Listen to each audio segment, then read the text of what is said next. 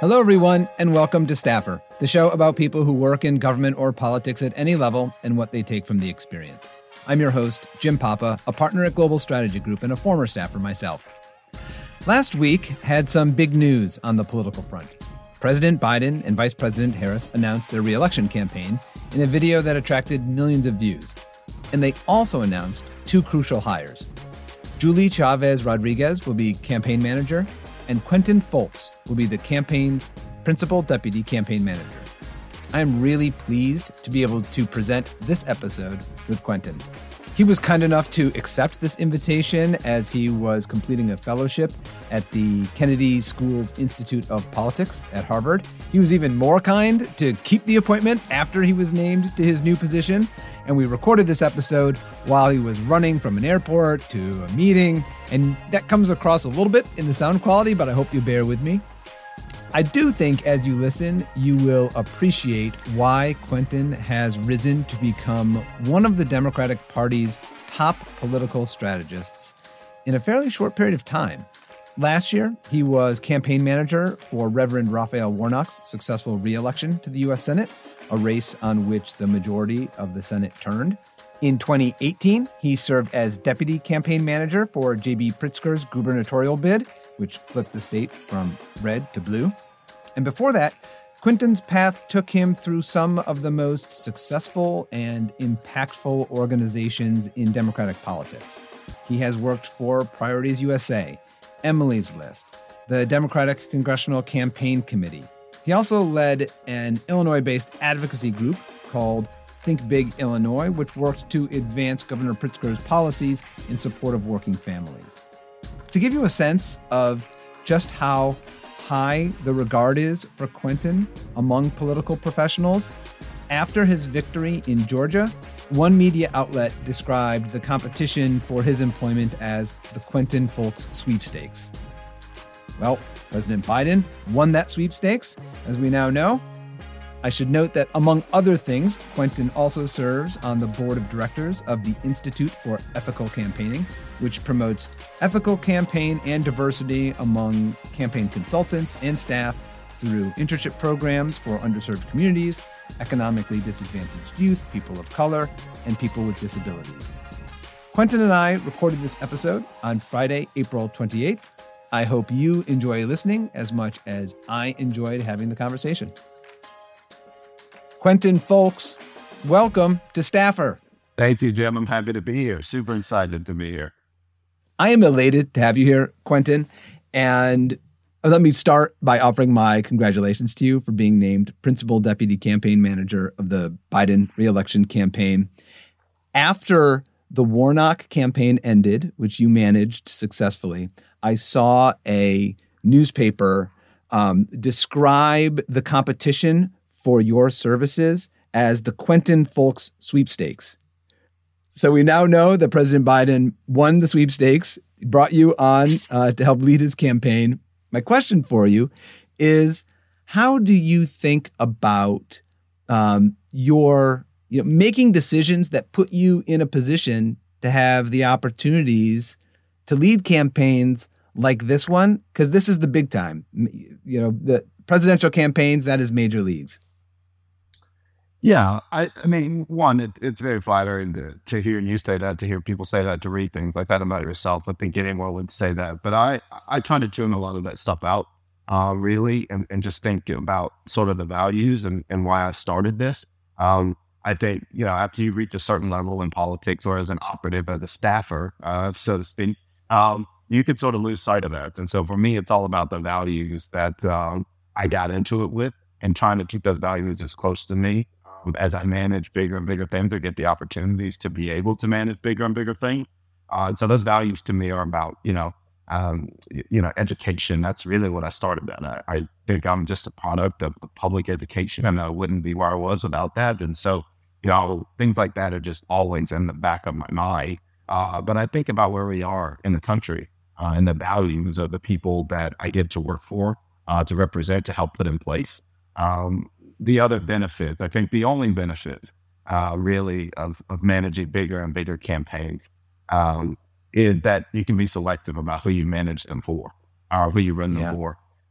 And so for me, being a part of the J.B. Pritzker campaign and really getting my feet wet in management made a lot. He's a stand-up guy, an excellent governor, clearly from the accomplishments. And then pivoting over to Raphael Warnock, who is literally the moral compass of the United States Senate.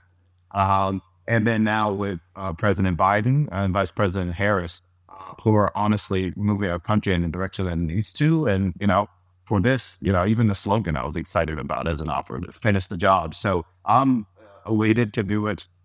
And at this level now, I get to decide who I do it for. And I do it for people that represent those values that I had when I first got into this career. Yeah. So, grounding yourself in values is absolutely essential for folks as they move through campaigning and politics and governance, because they can be challenged, and you can be tempted to grab for some things that pull you away from reasons maybe why you got into it. So can you talk to us about how this all started, where you grew up, and how you first met politics?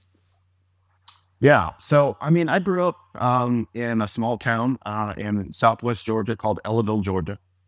It is probably maybe 30 minutes away from Plains, Georgia, which for maybe some of your listeners and the politically astute, they'll know that President Jimmy Carter is from Plains.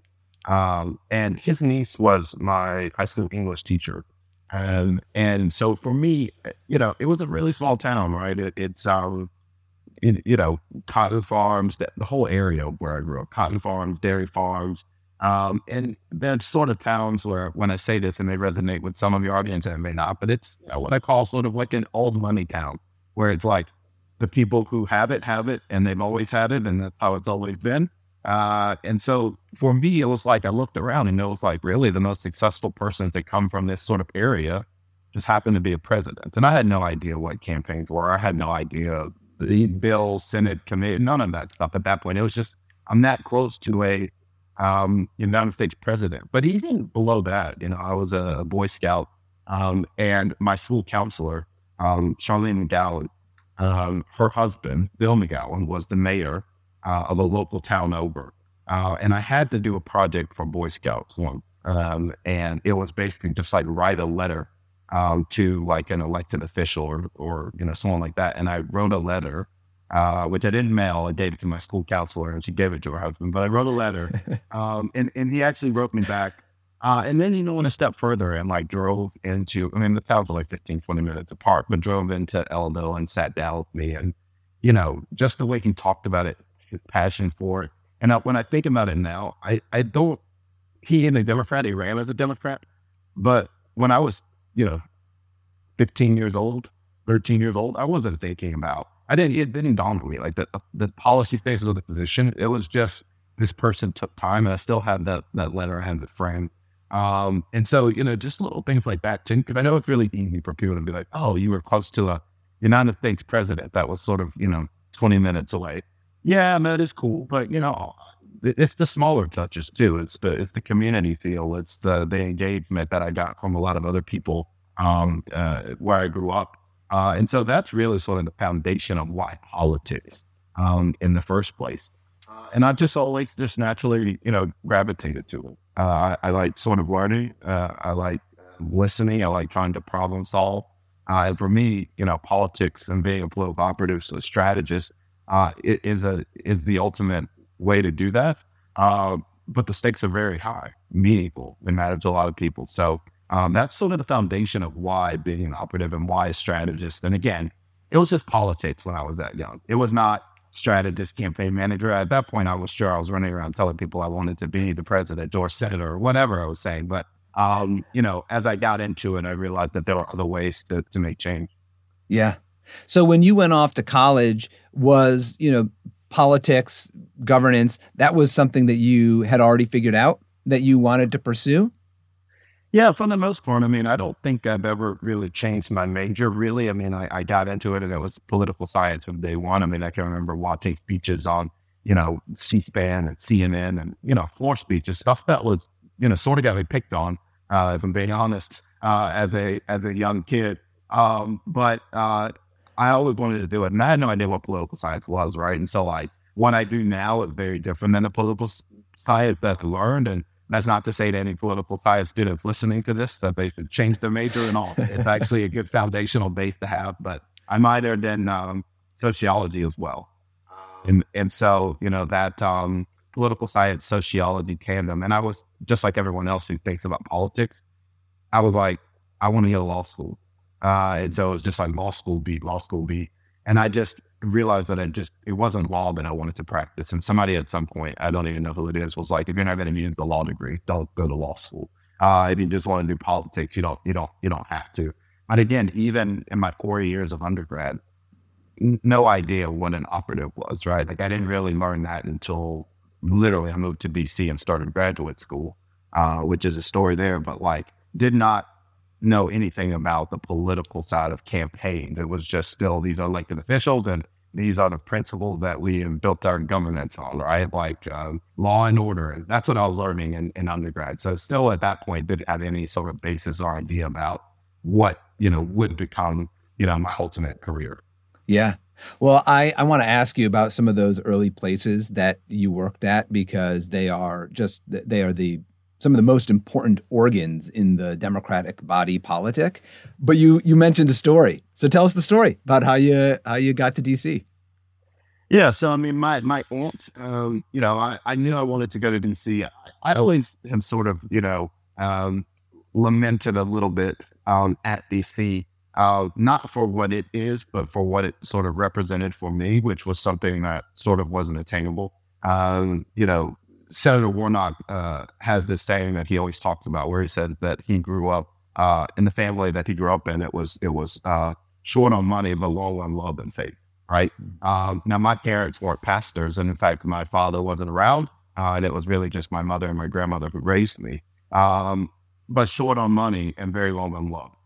But I remember wanting to go to Washington, D.C. My high school and my middle school did high school, middle school, did a trip to Washington, D.C. every year with 6th, 7th, and 8th graders. And obviously, as I said, I was always into those politics, right? The White House, the Capitol. I desperately wanted one of those hoodies that said FBI, CIA on it, right? Yeah. From the little food truck stands. And so I was never able to go because I don't even know what it was, $800, $1,000, whatever it may be. But I was just never able to go on that trip. And so from that moment, I was like, I'm going to make it to, I just put in my brain, I'm going to get to Washington, D.C. Just so happened that my aunt lives in Waldorf, Maryland. And so when I graduated undergrad in 2012, I moved to Waldorf, Maryland and stayed with my aunts. And at that point, I still had no idea what I was going to do. I was sort of in between like law school and graduate school, thinking about which path I wanted to go. And I was just like, well, you know what? I need an internship. I need to do something. And as fate has it, the district that my aunt lives in is represented by Congressman Steny Hoyer, who was the whip at the time for Democrats. Mm-hmm. Yep. And I applied for an internship. I got an internship, but it was in his district office. Okay. And it just so happens that, the way it works is that he was in Democratic leadership. So he actually had 3 offices. There's one that's in the Capitol, that's in the Dome building. And then for those who sort of, know the workings of government, there's, House office buildings. And he had an office in Longworth. And then he also has district offices. The holy grail for any intern is to get into the Capitol, right? And so it just so happens that one of the interns quit, or they didn't show up for their summer intern. And so I moved from the district office into the office in the Capitol.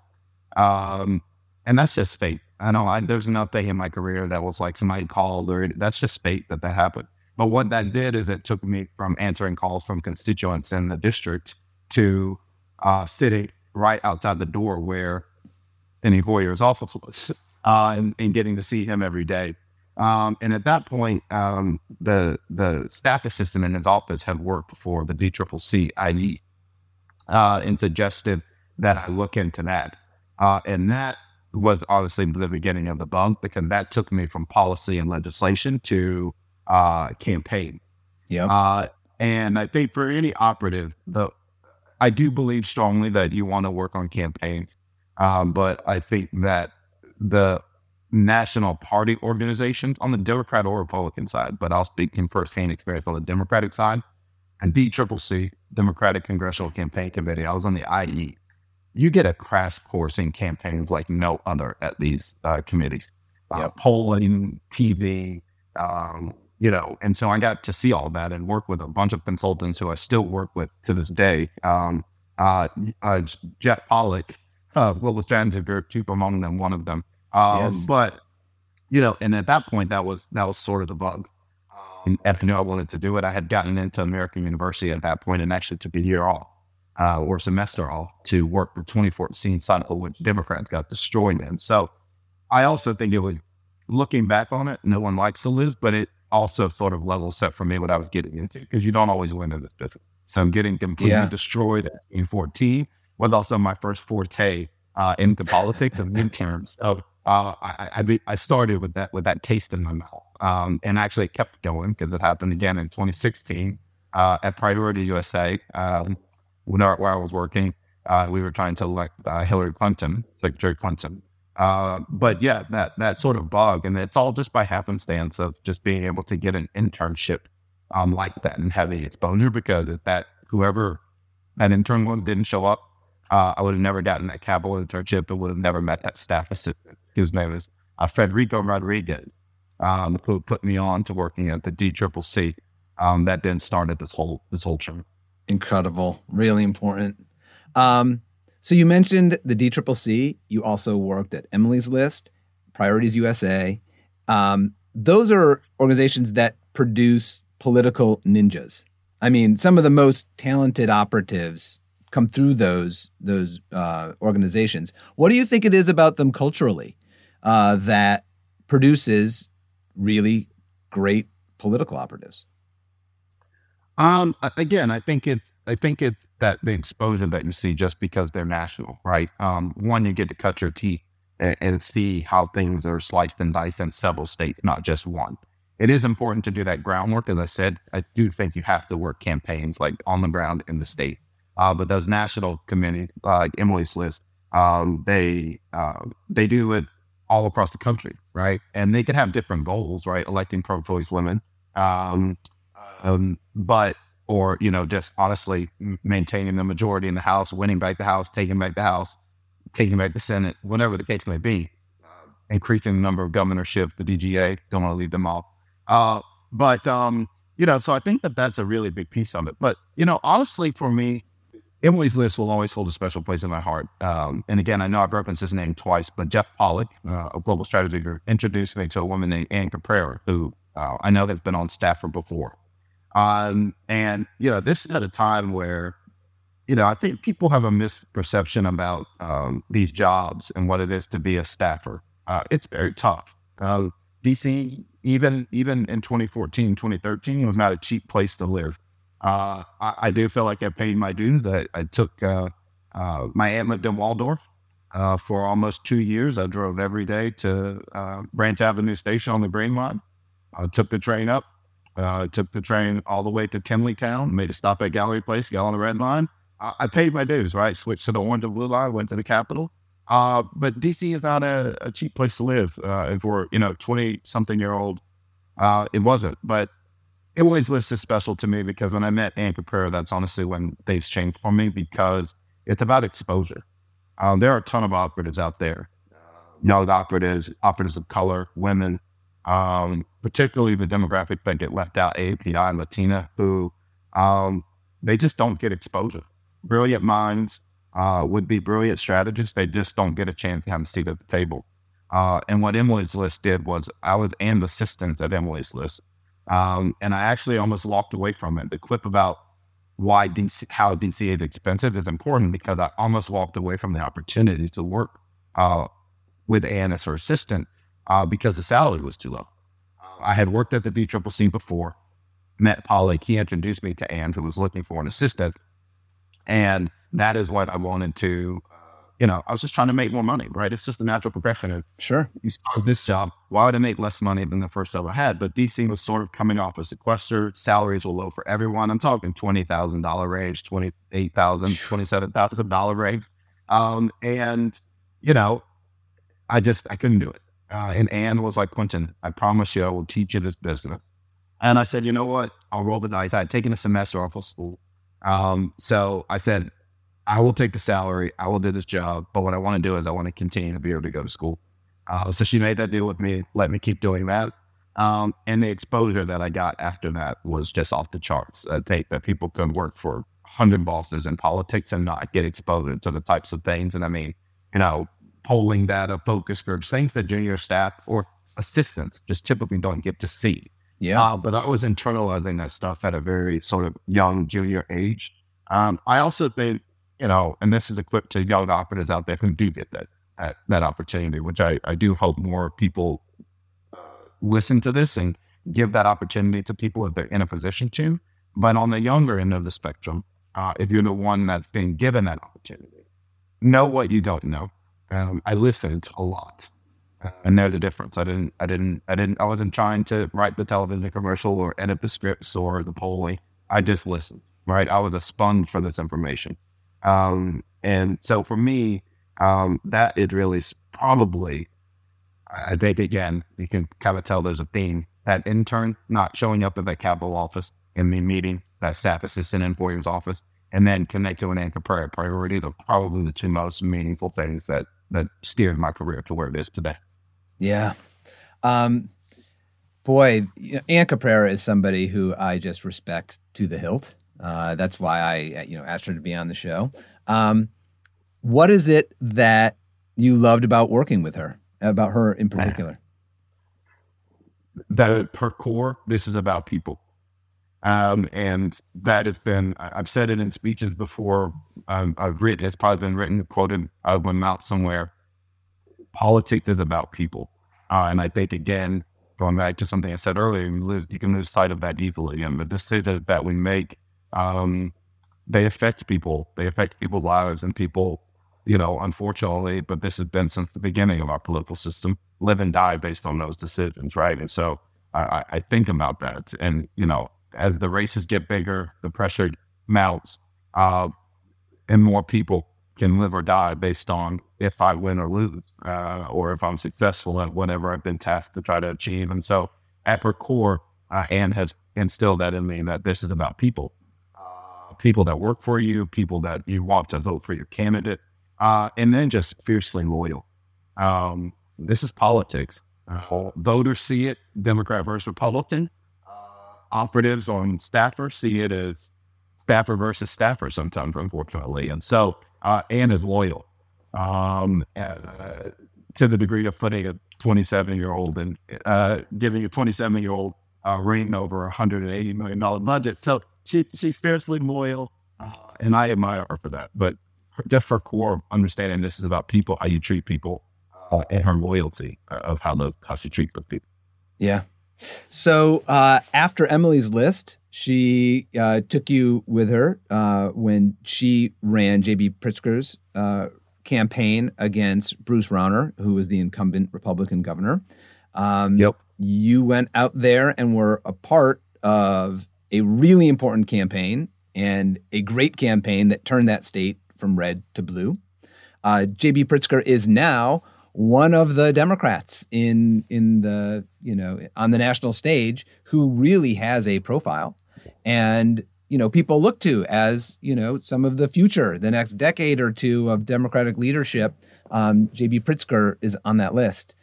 How did you find, that I think anyway, that this was a campaign where you went from operating across a lot of races to one where you're on the candidate side. How was that different? You have to develop a relationship with the candidate. Whereas before, at some of the IE organizations, the executive directors or some of the political desks, they develop relationships with the candidates. But as a campaign manager and a deputy campaign manager, which Anne was the campaign manager, you have to develop a relationship with the candidate and really build. It was also a matter of working with a challenger, where there's a lot of the people within, that you're trying to keep in office, right, so to speak. So you're trying to hold the House. And there may be a couple of challenger races where you're trying to win them at these national party committees. But with J.B. Pritzker in specific, he didn't have a policy platform. He had things that he cared about, early childhood education. He also had some, notions out there about him that I think we were able to turn on their head what he would be like because he's wealthy, things along that nature. But you sort of just evaluate things on a much more intimate level, I would say. And sometimes I think at party committees, you're trying to avoid riding a national trend or a wave, so to speak, whether that be a red one or a blue one, or whether you're trying to defy midterms, which again, when we get to the Warnock piece, that'll probably be more relevant. But you're trying to avoid trends at those places. On candidate campaigns, managing them directly, you're developing a relationship with the candidate. And if it's a challenger, you're trying to come up with policy. You're trying to, sell a narrative about your guy or gal or person that you're trying to get elected. And so, for me, that was a learning curve. But honestly, Ann had been in the game and she'd run campaigns before. And so again, even in the position of being deputy campaign manager for J.B. Pritzker, which is like the largest governor's race ever, I was still just absorbing at that point. Like, it takes time to develop these skills, and you have to be okay with it taking time and learn from those who know how to do it. But I'd say that's the biggest difference in between on the ground candidate, which is why I say it's very, very important that you go out in the field into the state and manage or work on campaign. You can, but I don't think it's as good as going out. You can't just stay in DC the whole time. Yep. So after that campaign, you then take over an organization that was and help set it up to help advocate for policies that the governor wanted to advance.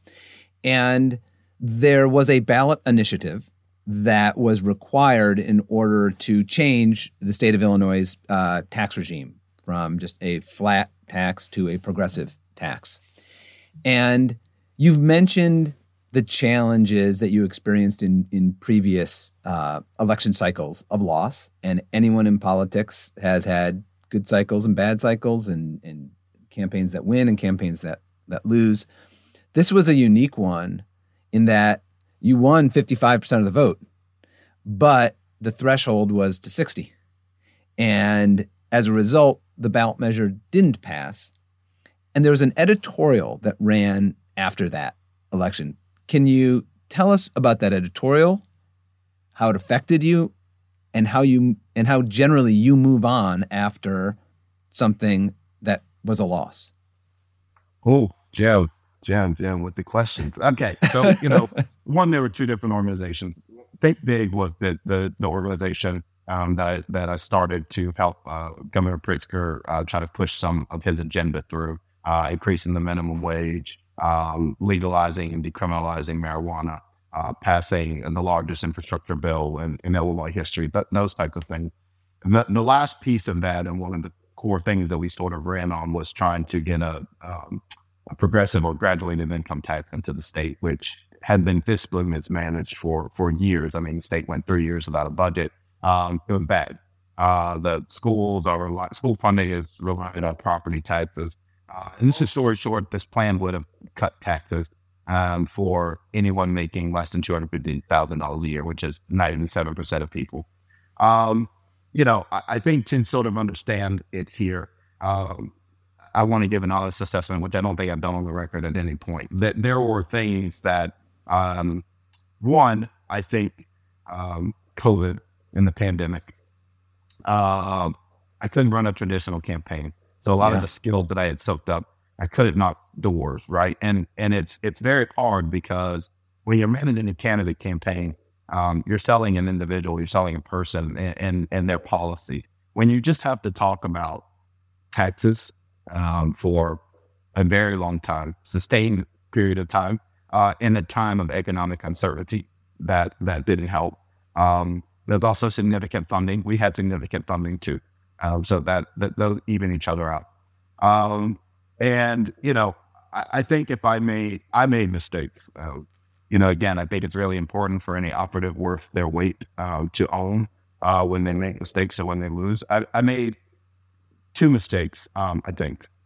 One is that I didn't factor in the cumulative effect because the idea of the graduated income tax and the progressive income tax started out extremely popular in the state. Just the idea on paper, when you test it, people want it, people like it. And I saw in some of the polling that there were messages that would work against it. Now, obviously, this polling was before COVID, right? But I saw that there were messages that would work against it. And I didn't calculate the cumulative effect of several negative messages all compounding into one. And I think the biggest mistake I made was probably waiting too late to begin advertising on it. By the time we began advertising on it, our opponents found funding, and they were able to sort of even the score, and it just, their negative on it was more potent than our positive. So that was the first mistake I made.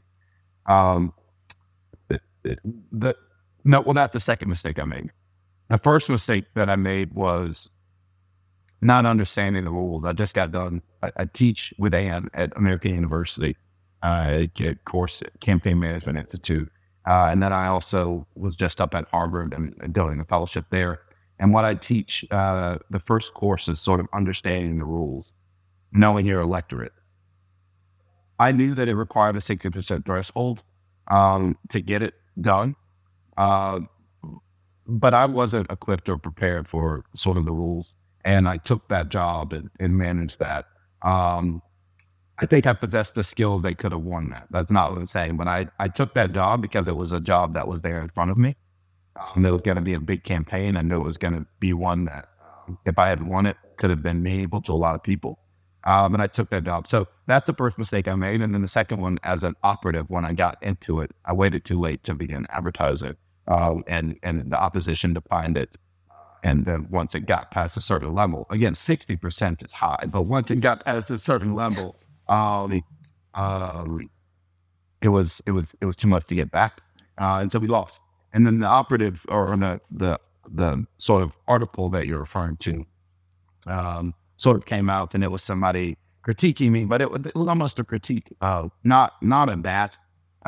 It was brought back when I left. So I stayed and worked for Governor Pritzker, and I kept doing, I was his senior advisor, political advisor, and I kept doing that work for him even after the fair tax failed. And then when Senator Warnock called and I decided to go to Georgia, someone wrote basically that Governor Pritzker was firing me because I had lost that and I was on my way out the door. So I would probably say, again, where that was written is not even, worth my time for it to have the effect that it had on me, but it did, right? Nobody likes to lose. It stings, especially at the level that, you're playing at with these types of people that you're playing with. And so, it stung me. And I thought for a second there, I was like, this is sort of over for me, right? Like I was embarrassed. I thought I was like, this is done. It sort of ultimately maybe what pushed me to take the risk, to go to Georgia. And because I had to do something to redefine the narrative about who Quentin was as an operative, right? Oh my God! Well, can I just interrupt you, because that is exactly what I go for with these stories. I like to ask people, like, what was their biggest mistake, or tell me a story of a time that, like, it didn't go well. And what you just walked through with your candor is like, that says so much about who you are, about saying, what were the things I could have done differently? And then how you recapture that momentum. And actually, in your case, going to manage a campaign in Georgia with the Senate hanging in the balance. Really high stakes. Once it got really high profile and you just put yourself in that position to test yourself and be evaluated again. And I want to ask you about that campaign. But before we get there, something that is a very real dynamic in our society, and certainly it applies to politics, it is that people of color and women pay a higher price for making the same mistakes that other people make. And my question for you is, how do you prepare for that? I mean, as a campaign manager, you're going to be faced with the exact same strategic challenges, budget allocation decisions, right? Every campaign manager is going to be faced with the same tough choices. But as a person of color, whatever Monday morning quarterbacking there is to be done, the penalty on reputation, et cetera, is higher. So how do you create the space for yourself to both make the decision that you want to make based on the information in front of you, but also know in the back of your mind, there's a looming potential critic out there that I'm gonna, have to deal with and maybe prepare for now? Yeah. I mean, I think it starts out as by having a true understanding of who you are. And I think it goes back to making sure that you have that understanding, and then that the people that you work for have that understanding. And with every job I've ever taken, whether it be with Ann as an assistant, whether it be Emily's List, any of the places that I've ever worked with, whether it be for J.B. Pritzker, Raphael Warnock, even now President Biden, I have a definition of who Quentin is that trumps everything, and my candidates that I work for, regardless of who they are, have to know that, which is I am a political strategist and a campaign manager that is Black. I'm not a Black political strategist, campaign manager. I define that out of the gate with the people that I work for. To the press thing, you have to know that that's going to come with the territory. I don't get to make as many mistakes, even using the same set of data that other people get to make. I get penalized for it. That is a fact. But again, I am the type of person that tries to find sort of the underlying benefits of a lot of these things. And that sucks. It does suck. And there's no other way to put it. But that pushes me to take risks. That pushes me to continue to do things. If I had won in Illinois, I'm not sure sitting here if I can say that I would have just jumped at the opportunity to go to Georgia and do that race. And, there's other factors in Georgia too. One, I'm from there. My family's there. The state's a higher, right? Like, who represent the people. I love Illinois. I have friends and frenemies that feel like family to me there, but they're not blood. Close. But in Georgia, I have blood and childhood friends, lifelong friends. And so the stakes of that meant a lot to me. And so I think I ultimately would have done it. But the sort of backlash that I got for what happened in Illinois and my watch with the fair tax honestly sort of put me over. But, again, I think it's really important of me defining who I am, right? Like, and I think that that's important to any operative of color, AAPI, Latina, woman, anything where you're sort of down and out from the beginning, right? I think it's important that you define that and you make sure that the person or the people, the organization that you're working for, they know that. Now, I think it is a catch-22 because one of the problems that I think exists in our industry is lack of access at the table. And so, as you've heard me say, this stuff takes time to develop. Even as deputy campaign manager for J.B. Pritzker and the largest governor's race of all time, I was still soaking up information. I was still learning, right? I had the title, but I was still learning. And now we're faced with how do we get more people, more operatives of color, more women, more minorities into prominent seats at the table in campaigns. And when I talk about like this, our political system, I'm speaking about campaigns. That's what I know best. And so what's happening though is they're in the push to do that, but people are getting jobs that they honestly haven't had the skill set to learn. I think it's great, but to this point that you're mentioning, you're going to win and lose in this industry, right? And so when you lose, if you start from a place of where you get a title, you've worked, you go for it. And I always say this again to the people that I'm addressing here: go for the biggest thing that you can get. The worst thing that somebody can do is tell you no. But the problem is, like you said, Jim, when you lose, there is more criticism there. And this is as big of a world as it is. It's also very small. It's a bubble. Republicans have their bubble of operatives and consultants that, recommend and don't recommend operatives or staffers.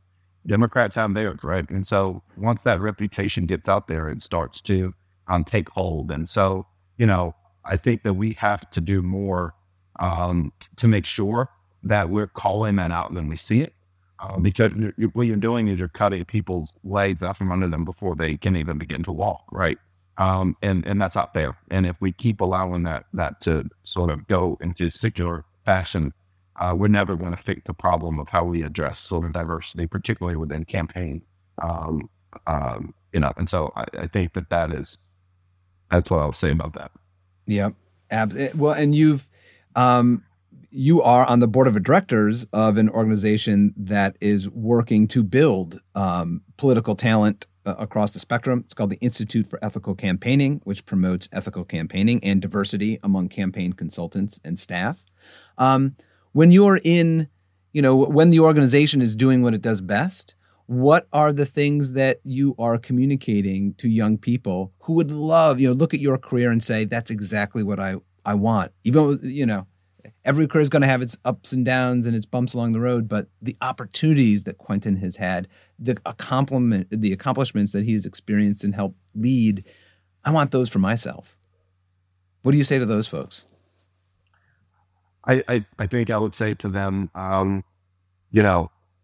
each one of these things is different every single time you do a political race. If you rerun Georgia over right now with the same two candidates, it would be completely different.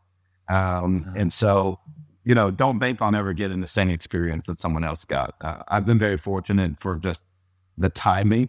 I think it's very rare on the operative side of things for the timing to line up to where you get, I could work on a presidential at a super PAC in 2016, and then I could help run a governor's race in 2018.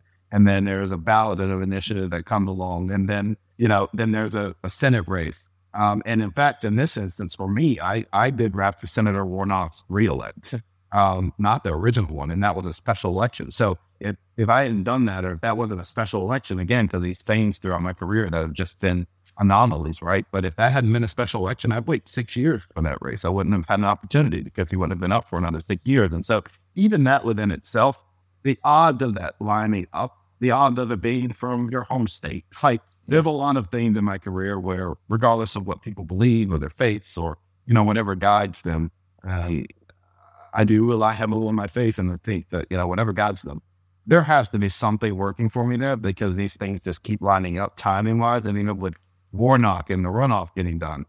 Okay, now it's the presidential year, right? And so that just doesn't happen for a lot of people, right? Just timing alone. Forget accomplishments, successes, losses, just timing. But I would say to those people, like, forge your own path. Find people who value you for who you are and what you bring to the table. Find people who are going to give you exposure. Find people who are going to be your cheerleaders. And again, going back to AM, I don't think there's anybody on the planet that's a bigger cheerleader for me than Ann.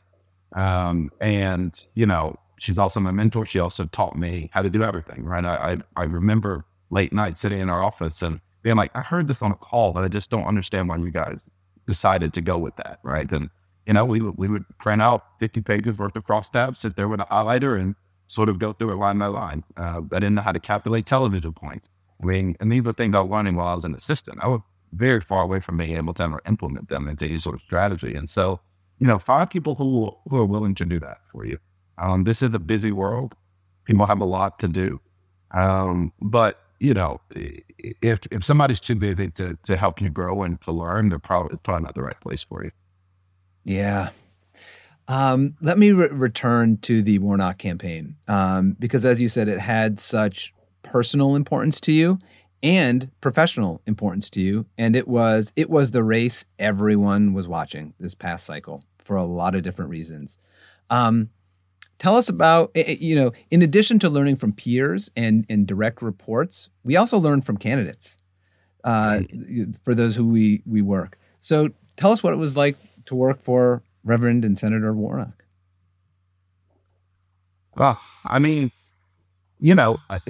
there's a piece of it where, he's from Georgia. I think we grew up in, similar backgrounds in terms of, sort of financial status and things along that. And so you have that in common out of the gate. You also have in common, just being African-American. This is not to take away from any of the opportunities that any other organization or candidate in this business has given to me, because they are meaningful 10 times over. But in that race, Senator Warnock is an African-American man. There have only been 11 African-American senators in American history out of hundreds. And, again, the odds that I get to go help one who's already won it, right? I think I'm very cautious about this because a lot of people give me credit, which, look, I helped Senator Warnock win re-election. There were some operatives out there who did that work to get him there, and they really beat down the door in 2020.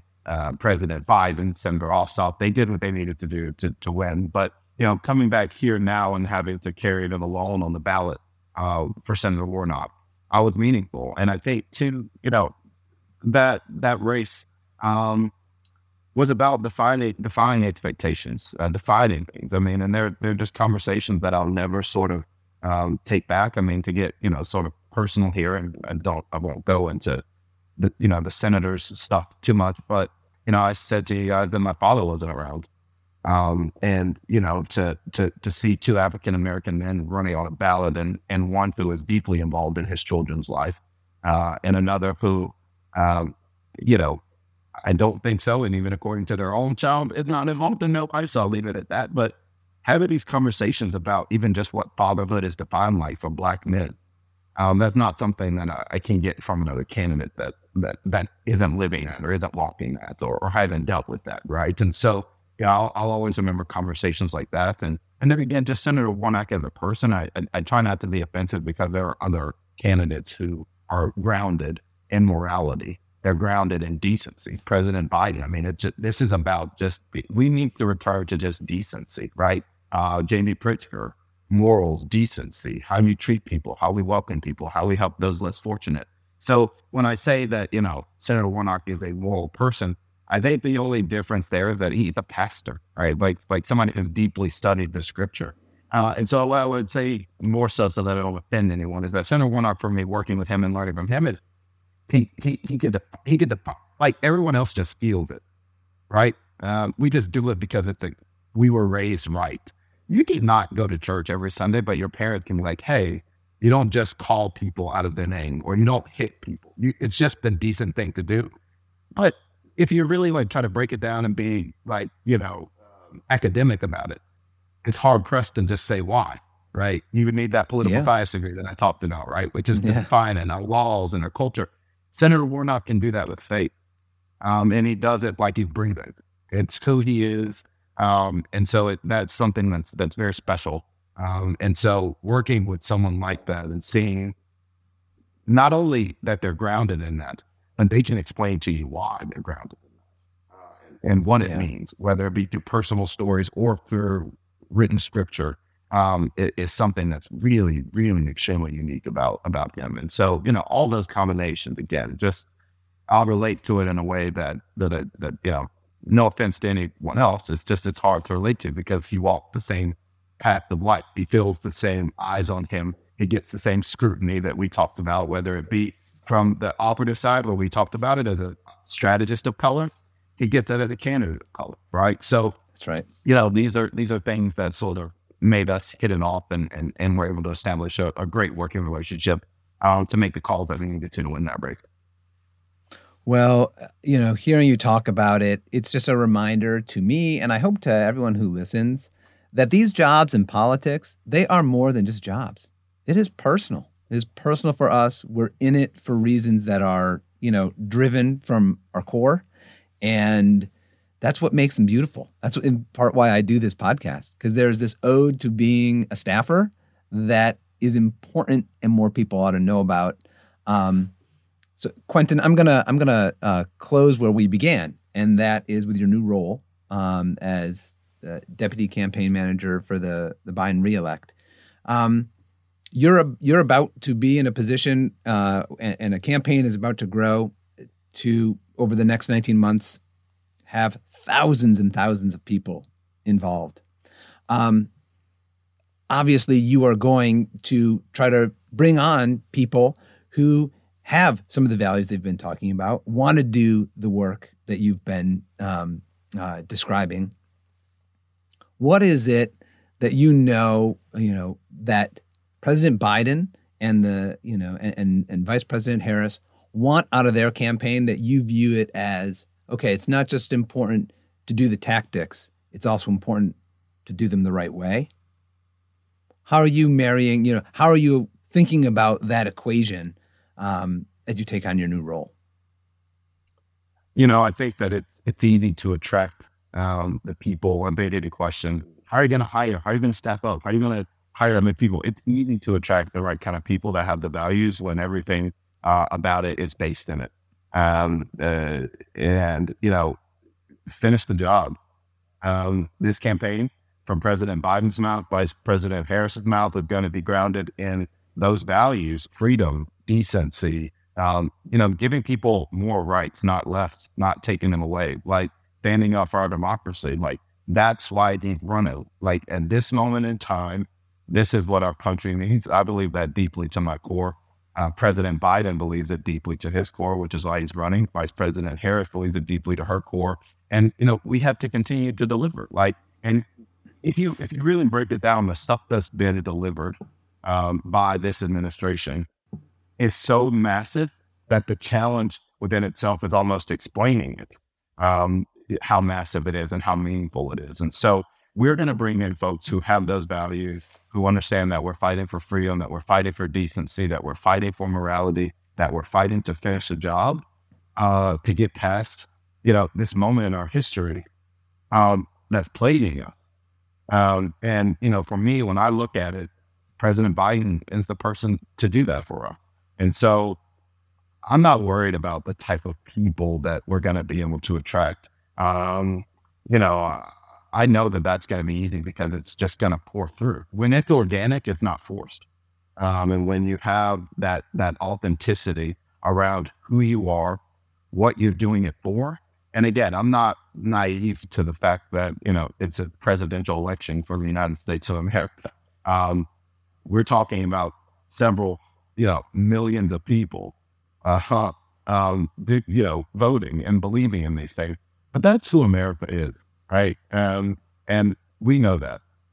President Biden knows that. The administration knows that. Our campaign knows that. The campaign manager on the campaign who is going to be leading it, Julie Chavez Rodriguez, she knows that. She's been there. We're going to do something that the world hasn't seen. We're going to continue to build on a large coalition. The most people ever voting, really, in the modern era. Sent President Biden and Vice President Harris to the White House in 2020. And we're going to add on to that because that's where we are in the country. And, America knows it. It's why President Biden is where he is. And so I'm just going to do everything in my power every single day. But I also, and this is a piece of advice to just offer this, it's day over day. Survive. If you're thinking about November of 2024, if I'm thinking about November of 2024, I didn't know and have in the back of my mind that the ultimate goal is to win the presidency. But it's day over day. And some days it may feel like minute over minute or second over second. But just survive. Just get there. And it's worth it, right? What your opposition wants you to do, and this isn't even, what your opposition wants you to do is still defeated.